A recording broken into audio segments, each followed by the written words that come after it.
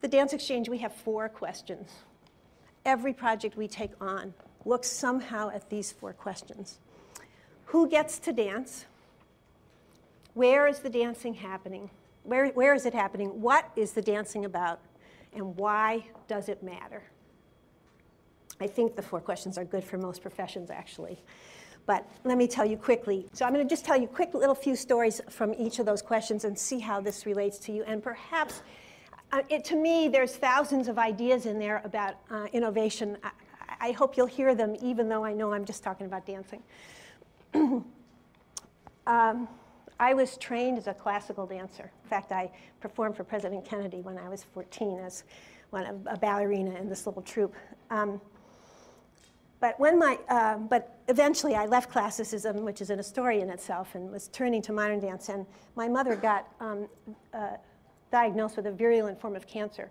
She was given a very short amount of time to live. Luckily, I was able to go home and be with her in these last few months of her life. And she did things that people do who know they're dying, if you're lucky enough to know that. She imagined many, many people in her life that she wanted to see again, and I imagined them all as old. When she died, I went back to Washington where I was living, and I wanted to make a piece about what my family had gone through, and I wanted to have old people be in the dance. Now, this is 1975. And I like to remind people that in 1975, this is pre-jogging. It's amazing what has changed in the United States in the last 30 years. We are used to, practically naked people stretching on the streets, not against light posts anymore, but LEDs. But anyway, they're out there. At the time, you didn't see that, and you certainly didn't see old people, because Robert Butler had just written his book, Why Survive? And it was just the beginning of the idea that there could be some kind of conscious aging. Anyway, I found this old home near my house eventually, because I didn't even know where they were, but I did find one. I asked the lady, could I come in and teach a dance class? She thought I was absolutely ridiculous. But see, I was desperate. And that, to me, is the thing about innovation. I was desperate. It's not like I wanted to break the rule that, there should be old people on stage. I was following the rules. I was only in my 20s. I thought that was getting old for my profession. She said, however, she'd lost her entertainment. She needed something on Thursday nights. I could come in for $5 a week and do whatever I wanted. And the first night I went, and it's not unlike this, except that they were seated like you guys are, but the room was also the room where the bingo was. They ate. It was just one of these very working class places where people were trying to stay out of nursing homes. And I promised them I would perform a little. I performed a little bit. Then I said, okay, now it's your turn. We're going to exercise together. I said, everybody, I want you to turn your head like this. And of course, nobody moved. I thought they couldn't hear me. And I think it's interesting to think about that, because if you are not in relationship with people, all you can believe are the stereotypes, right? That's all you know. So I yelled, okay, everybody, turn your head. And again, nobody moved. So I began to run back and forth in front of them, and their heads went like this. And I have to say, and it's the reason I tell this story over and over, it changed my life. I knew in that minute that everything I had ever known about dance, which I started when I was going to be challenged by being in this environment, and that the world was going to open up for me in ways I could not imagine, and that is exactly what happened. The old people became my teachers. They continued to perform after we made the piece about my mother's death. They were angels welcoming her to where she was next. They were incredible. I thought the show was over. They said, we need to rehearse more. That's what I mean. They were my teachers. I learned very, very much from them.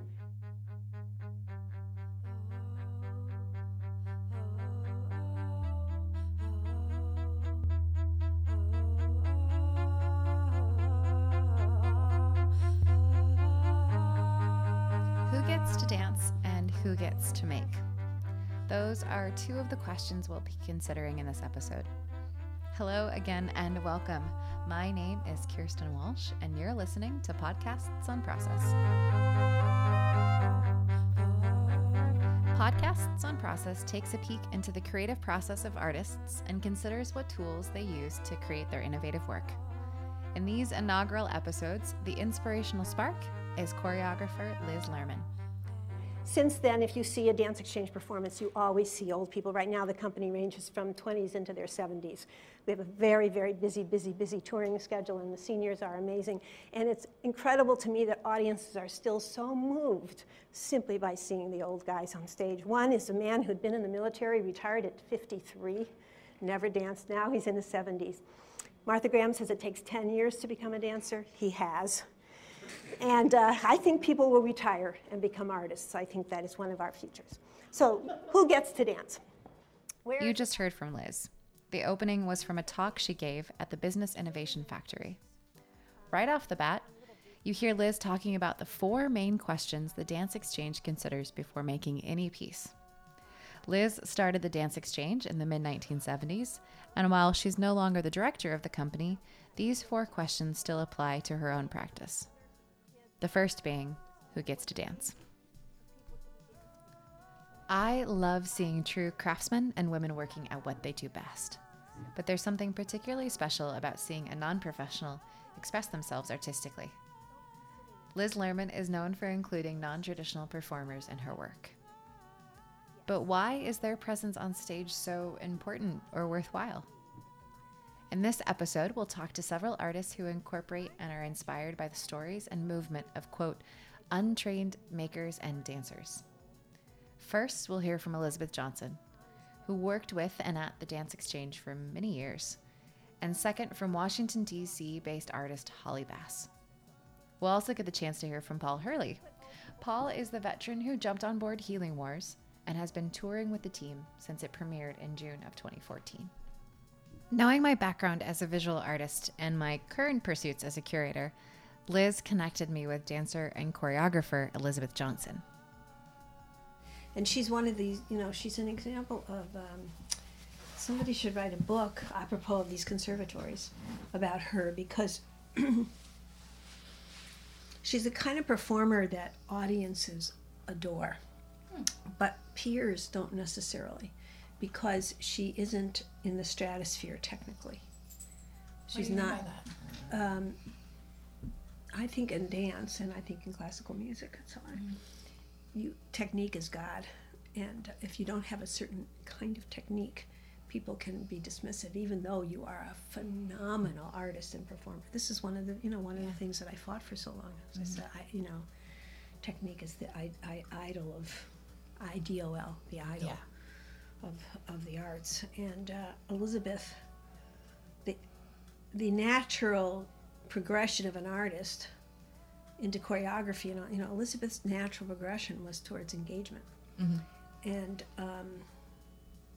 in no way diminishing her artistry, her worth, her value. And meanwhile, whenever she's on stage, that's who audiences look at. So, and here's a person who exceeded what even a brilliant technician would have done with their life. Elizabeth has exceeded it. Elizabeth connected with the Dance Exchange after seeing them perform while she was an undergraduate student. And she'll be the first to tell you that the experience brought her to tears. I started at Dance Exchange in 1998, the day after I graduated from Connecticut, the day after I graduated from Connecticut College. The Dance Exchange had done a 2-week residency at the Gard Art Center. And I at the time was doing community-based work without knowing that there was such a thing as community-based work. And so I was part of the community tour that was a part of that. And a class that I was teaching with mothers and daughters performed in like windows. And I also was making my senior piece that had 88 people in it in a campus of 1,200 people. Oh my gosh. That was being performed. Some people were performing that in a parking lot as part of the tour. And then I saw the Dance Exchange company perform, and I was like, okay, I've never wanted anything more in my life than to know about exactly where I'm supposed to be. Yeah, exactly. And so I was like, and I was bawling like all the way through, just like heaving, crying. Like I was just so moved by the performance, and I was like still crying like that in line when I was like going to talk to Liz, and I was like, I need to know, and I'm can't remember what I said, but she said, "Oh, well, we're starting this new intern program. We're having a institute in a couple weeks. Do you want to come down to see how things go?" Yeah. So basically, I got in my Ford Taurus station wagon the day after graduation from college. I went down to Dance Exchange, and I stayed there for 12 years. The project I specifically wanted to talk with Elizabeth about was called It's Not Just Black and White. In 2011, Elizabeth's colleague, Gregory Sale, and other collaborators launched It's Not Just Black and White. It was a 3-month residency exhibition investigating the complex issues at stake in the criminal justice system in Arizona. The exhibition was a part of the University Art Museum's Social Studies series, where the museum became an active laboratory and studio. As Elizabeth mentioned earlier, she had been working with mothers, daughters, and teens with the Dance Exchange. The project she facilitated in It's Not Just Black and White created a virtual space for incarcerated mothers and their daughters to dance with one another. In the scope of this project, I was thinking, where are the women and what is this? I'm thinking particularly around distance and the relationship that incarcerated women must have with their daughters, and is there a role that dance can play? So we envisioned this project, and it's not a piece, it's a project that would have me working with the women in jail concurrently with working with their daughters in the museum as a site. The museum itself was a site for the museum itself was an open space. Had some tables like module furniture, but the museum exhibit was painted black and white stripes by inmates who were on a day's furlough. So they came in and they actually painted, like wearing their black and white stripes. Wow. They painted walls, and it was a whole, like, there was a SWAT team member for each of the incarcerated men. So I worked with the girls in the museum, and I worked with moms in the jail. And we did 6 weeks of programming, and Gregory and I both landed on the pearl as a metaphor for the work, because the pearl is an organism that builds value under pressure. And although we never articulated like this so clearly to like the women or the girls, but it's like there's you can't see my gesture, but it's that there is something that's considered an irritant, and that in an enclosed space under pressure builds value. And we thought that was a nice metaphor for thinking about what incarceration can be. Mm-hmm. And so I built that down into 3 chapters of beauty, change, and value. So the first chapter of beauty, both the women and the girls talked about what they find beautiful, their own images of beauty, and how those might differ from other, like, more stereotypical, or how the media projects images of beauty, and then specifically what they find beautiful about themselves, or what they find beautiful about their mother or their daughter. Mm. And then the second part was about change, and we just looked at different things that change, metamorphosize, and then also, did some writing and thinking and talking and dancing about how we're evolving and how we're changing. And then the women really brought up how they were changing as a result of the incarceration. And then the last one was about value, and what do we value, and specifically for the women, what kind of values do they want to pass on to their daughters. And then what was lovely is that then Gregory gave all the women pearls that he had from a collection. Oh. These tiny little mother of pearl pearls. And he had, one of our last things is that the women had made jewelry for their daughters. So the culmination was not a performance. It was a work. That was my next question. It was a workshop that was a virtually connected workshop, so that through a super tenuous Skype connection with the women in a courtyard in their jail, this tiny courtyard in their jail, and the girls in the museum, they danced with and for each other. So there were some improvisation. Question in mind for today's episode: who gets to make? I asked Elizabeth why she advocates for and develops community-based social practice and choreography. Yeah, I am somewhat uncomfortable with the wording of gave power. Oh. And I think it might just be in my own thing. But we all have power. And sometimes that's just unrealized or unrecognized by ourselves or others. And for me, if I am empowering someone, it means I have power and I'm giving my power in some ways to them, or I am some sort of a hierarchical relation of like I am empowering you. Like you can't see my gesture, but I'm reaching out, Yeah. And I think that there's something about this work that provides space for something to happen that if I'm a choreographer working independently or working with a group of just similar dancers,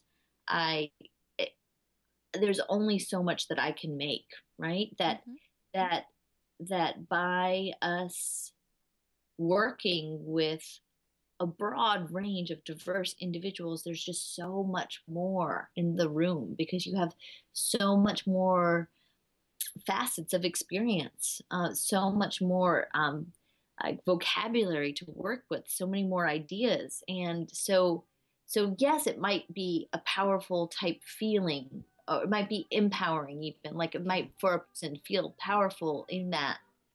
And I definitely think it was a powerful experience for the women, but I don't feel so much like I'm giving that to them.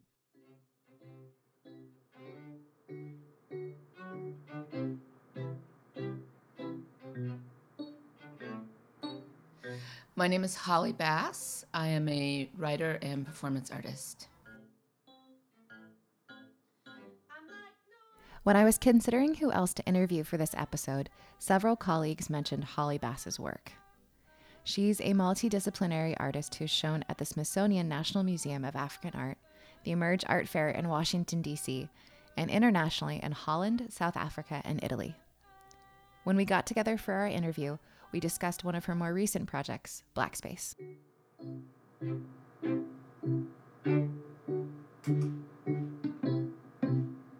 The work that I've most recently done is the Black Space House, and it's a tiny house. It's 8 feet by 8 feet, and the foundation of the house is the map of Washington, D.C. Where is this? Well, it just came down. So it was first built for the Emerge Art Fair. Oh, yeah. And it was outside on the lawn. And in addition to the house, which functioned as its own installation, I staged a number of public performances and rituals. And then the house moved to Martin Luther King Jr. Library, the Central Library downtown. And it was there for a full month. And we also did a range of public programming. Oh, very cool. Yeah, so it was really exciting. I did a rent party, which is kind of harkening back to this Jazz Age tradition of hiring a band and making food and drink and inviting the neighborhood over for a fee to have a party, which you would then use to pay your rent. Sort of a Friday night tradition, particularly in Harlem and other Black centers, cultural centers in the U.S. And then there were variations that continued in the 70s and 80s, but then it would be a DJ instead of a live jazz band. So we had a house rent party. We had, at Emerge, I did a blessing, which was more like a housewarming. Okay. And I had a Yoruba priest poet friend lead the blessing. And another cultural performer, Liz Andrews, was the song leader. So we did traditional Negro spirituals, in particular, I'm Building Me a Home. And then there was a drummer and myself. And so we sort of guided people through not only an artistic experience, but also one of the things I've been doing lately is kind of taking the structure and outline of traditional worship services and applying them in a art world context. My proposition is that if you live in DC, regardless of your ethnic background, that you're occupying Black space. and that it's a cultural black space, much like Harlem, Detroit, Oakland. And all of these spaces right now are having huge demographic shifts and a major decrease in the black population, and as a result, a major shift in the social culture. And this, to me, is not about debating gentrification or not gentrification. My thinking is that if we can kind of shift our idea of cultural preservation, so that it's not just about historic buildings, but cultural preservation, meaning the energy and the dynamic of the people who live in a given place, and how do we preserve that? And it's very ephemeral, as is most of my work. But those are the kind of questions I've been grappling with. Holly has been commissioned by many institutions throughout her career. One of my favorite commissions came from the DC Department of Public Works, and the performance is called the Touch Truck Ballet. Part of the ballet includes 2 cherry picker operators gracefully moving their trusted equipment through the sky to Louis Armstrong's What a Wonderful Life. And on the ground, employees in full uniform dancing together to Pharrell's Happy. And then following the trash and recycling guys and how fast they are and how strong they are, and looking at their movement as choreography. There's certainly choreography between the crews. Like when you have a crew, a driver, and then 3 people who are working the back, there's a way in which it's like a really well-honed dance troupe. You know, they know when like someone's gonna swing that can to them and they've got to dump, or I'm gonna run up here. There's very little verbal communication. There's just sort of like, we're gonna, work this street and get it done as quickly as possible. And so that was really wonderful to watch. I would have loved to, it'd be pretty hard to stage, but it would be amazing just to, get 50 people and say, okay, we're going to stand at the bottom of the street and watch the crew go up the street and do what they do. Did any of that, like a natural movement for them, find themselves in the piece? It did. So I had a series of moves, which I think we're going to try to highlight a little bit more. So there was just the can. There was our first rehearsal, I basically asked them, what are the movements that you do in your job? So if someone was with, sort of lawn care and greenery, and so we were like doing the weed whacker, and how does that, so you got to start the engine, and how do the sweeping motion, or the person who has the electric saw, who's in charge of cutting trees. And so all of those movements, so the trash can, even the parking enforcement, they have their little machine. And so we turn that into this sort of sassy, like, I'm writing a ticket, I'm printing a ticket, and now I'm going to stick that ticket. So all of that turned into movement, which was really fun. Full production, we conducted interviews with several of the workers. So their voices would be the prelude and the intro and outro to a lot of the pieces. So you'd hear the director speaking, you'd hear someone from parking enforcement, you'd hear a trash worker speaking. And it was really amazing to have the voices of actual people, to see them in a different context, but still in their uniforms. Yeah.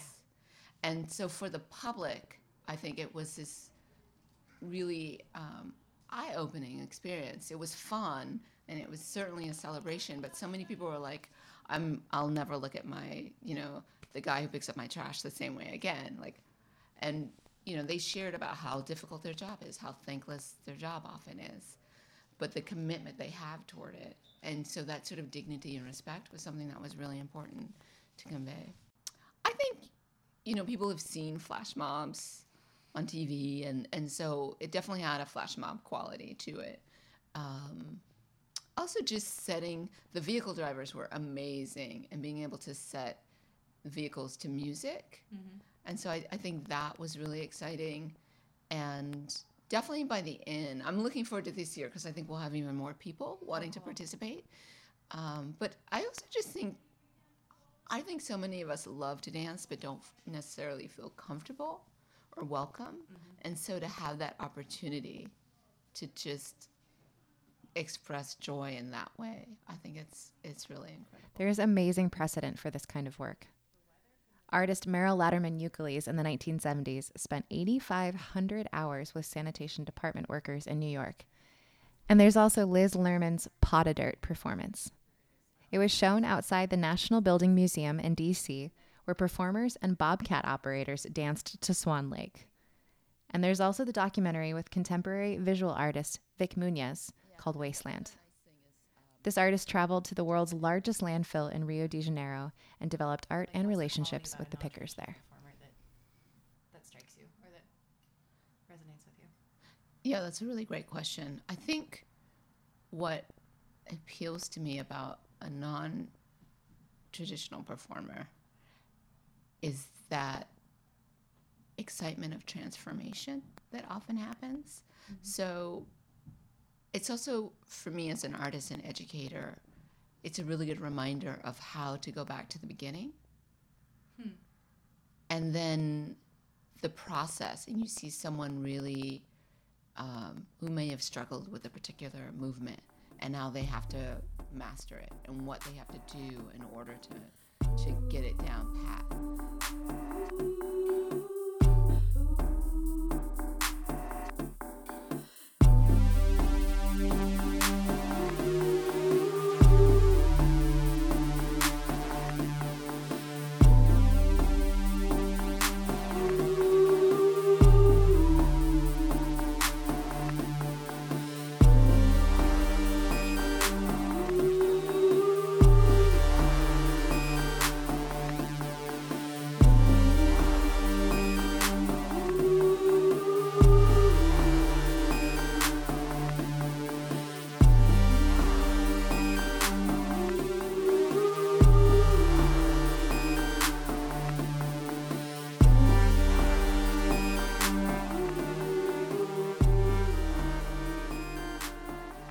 With each performance of Healing Wars, there's always a character played by a veteran who's not a professional dancer or performer. For the last year, Navy veteran Paul Hurley has been reenacting his story. On stage, Paul is not playing a fictional character. Instead, he describes and embodies his specific story. Paul is a single-leg amputee, and at each performance, he tells the story of how he was wounded in Iraq. His fellow performers stand in as locals, and dancer Keith Thompson plays his fellow soldier and friend. As the group reenacts the accident, one dancer even plays Paul's seatbelt. Several scenes later, in Healing Wars, Keith Thompson again has a duet with Paul. In the movement, they support one another, stretching back and forth, and in one graceful move, Paul also lifts Keith over his shoulders in a fireman carry. It's hard to explain, but there's one moment that will always stand out for me. Paul and Keith are sitting side by side, and hanging over the edge of the bench, you see 3 legs, because Paul has just removed his prosthetic. And here's Paul, in his own words, describing how this duet with Keith developed. But Keith started talking to me, and he's like, okay, well, from your story, he's So like, he I can had kind of heard pull that these. before? Yeah, we'd just kind of gone through that, and then went out into like separate room where it was just Keith and I, and everybody else is practicing on some other stuff. Mm-hmm. And he was like, okay, well, let's try to figure this out. Just kind of show me like some of the movements that you may have made during this whole incident. Well, I was thinking about different things, and one of the things that really stood out was when I kind of got out of the car and like was like staring up at the moon, and then we started talking about therapy and everything like that, and being on the mats and like all the constant work with physical therapists and stuff like that. So it was like the duet kind of is this. It's me kind of being in that moment and kind of reliving all these experiences. You already had like a movement vocabulary, right? You just Right. It wasn't considered Well, dance movement. all right. Well, I'll just keep working with you here and see if we can come up with something. And then, Keith really made me feel comfortable just kind of doing all that. Paul's Like story, you said, the veteran story, is what makes Healing Wars exceptionally authentic. Experiencing his accident, the loss of his friend, and his recovery at Walter Reed with each performance means Paul had some more challenging nights. But more than a year later, he also sees his performance as one additional component to his healing. kind of bring yourself back into focus. So sometimes it can be difficult, but other times it feels very healing. I mean, it really does. It's like, I feel like I've just, after that talk or after the play, sometimes I feel just like got something off my chest, you know? Did you feel a little lighter? Yeah. And that was one of the things I liked about it. But it all depends. Every day is different.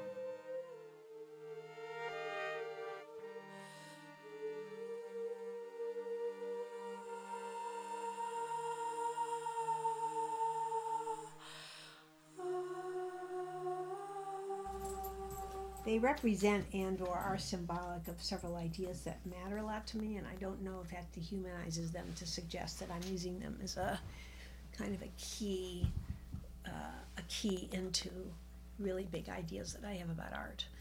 But I think that I really believe that that human beings and actually a lot of animals have enormous capacity to express, and I'll use the word creative, but there's a lot of small sub things inside that. That's a big word for the things that I'm talking about. And I believe that a lot of those small things in the professional world get subsumed by things that whatever the current professional idea is in a given century, what it becomes the dominant representation of art, and that sometimes a lot of those sub things are lost inside what the professional deems important.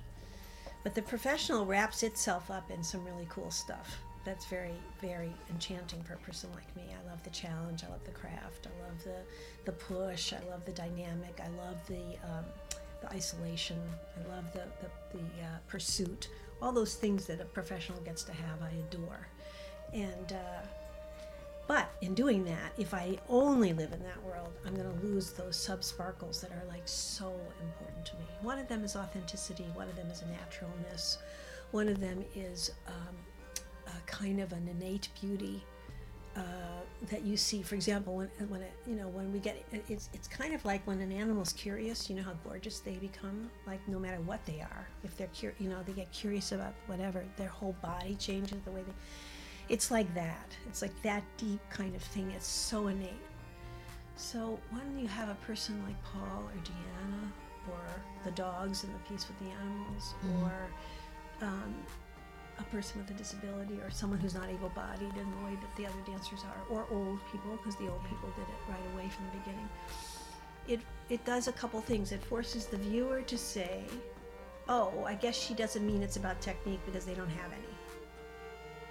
All right, so right away, if you're the viewer, you're the person in the audience, and you see this old person. If you're willing to say, well, she must have done it for some reason. Yeah. If that's true, then you go, okay, what is that? And then you get an expansion of what art is. And I find that thrilling. Secondly, in the early years when I was doing this, I did feel that by having people who were much, much, much less trained in the room with those who were highly trained, that you couldn't talk in code, you couldn't slide over stuff in this sort of sub-wink-wink agreement that we have about what's good. You had to keep revisiting it, and that's really healthy. So just the process itself, was different. And then, I have this expression, the more you're you, the more I get to be me. Mm-hmm. That even though we're looking for common moments where we're together, and that might be expressed through unison or just through the fact that we're all together on stage or something like that. But, when you have those kinds of extremes, it's, in some ways, you can see the distinctions in such a beautiful way. So I love that. And then, it changes the story. I mean, that's the main, maybe the biggest thing is that they're contributing to the story in a way that without them the story couldn't be told, and that's really important to me. And one last thing is that their authenticity brings out the authenticity in the professionals who otherwise you might go oh ho hum. There's a 25-year-old woman up there who's trained since she was 8. Oh well, wait, let me see the specificity in her.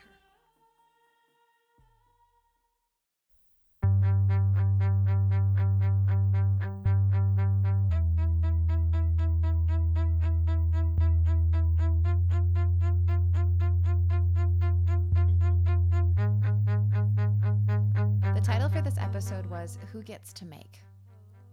In her book, Hiking the Horizontal, Liz Lerman emphatically states, I am interested in performers who look like people dancing, not dancers dancing.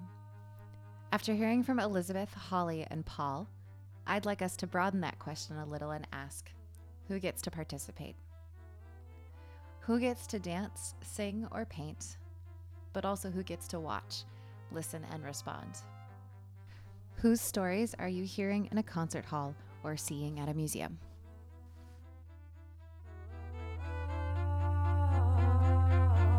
For this episode's creative challenge, I'd like you to think back to Holly's choreography in Touched Truck Ballet and Paul's dance in Healing Wars. The movement in those performances came from the everyday movement of the participants. So here's the question for you. What gestures do you make on a daily basis? And how could those movements find their way into a dance? Take a moment to consider what your, quote, natural dance is, and I challenge you to capture that via video or picture. And then upload your response to the website, podcastsonprocess.com, or use the hashtag on Instagram.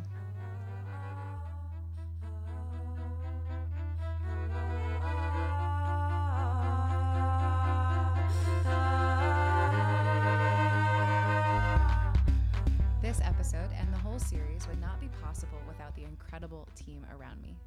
So I have to say thank you to just a few folks.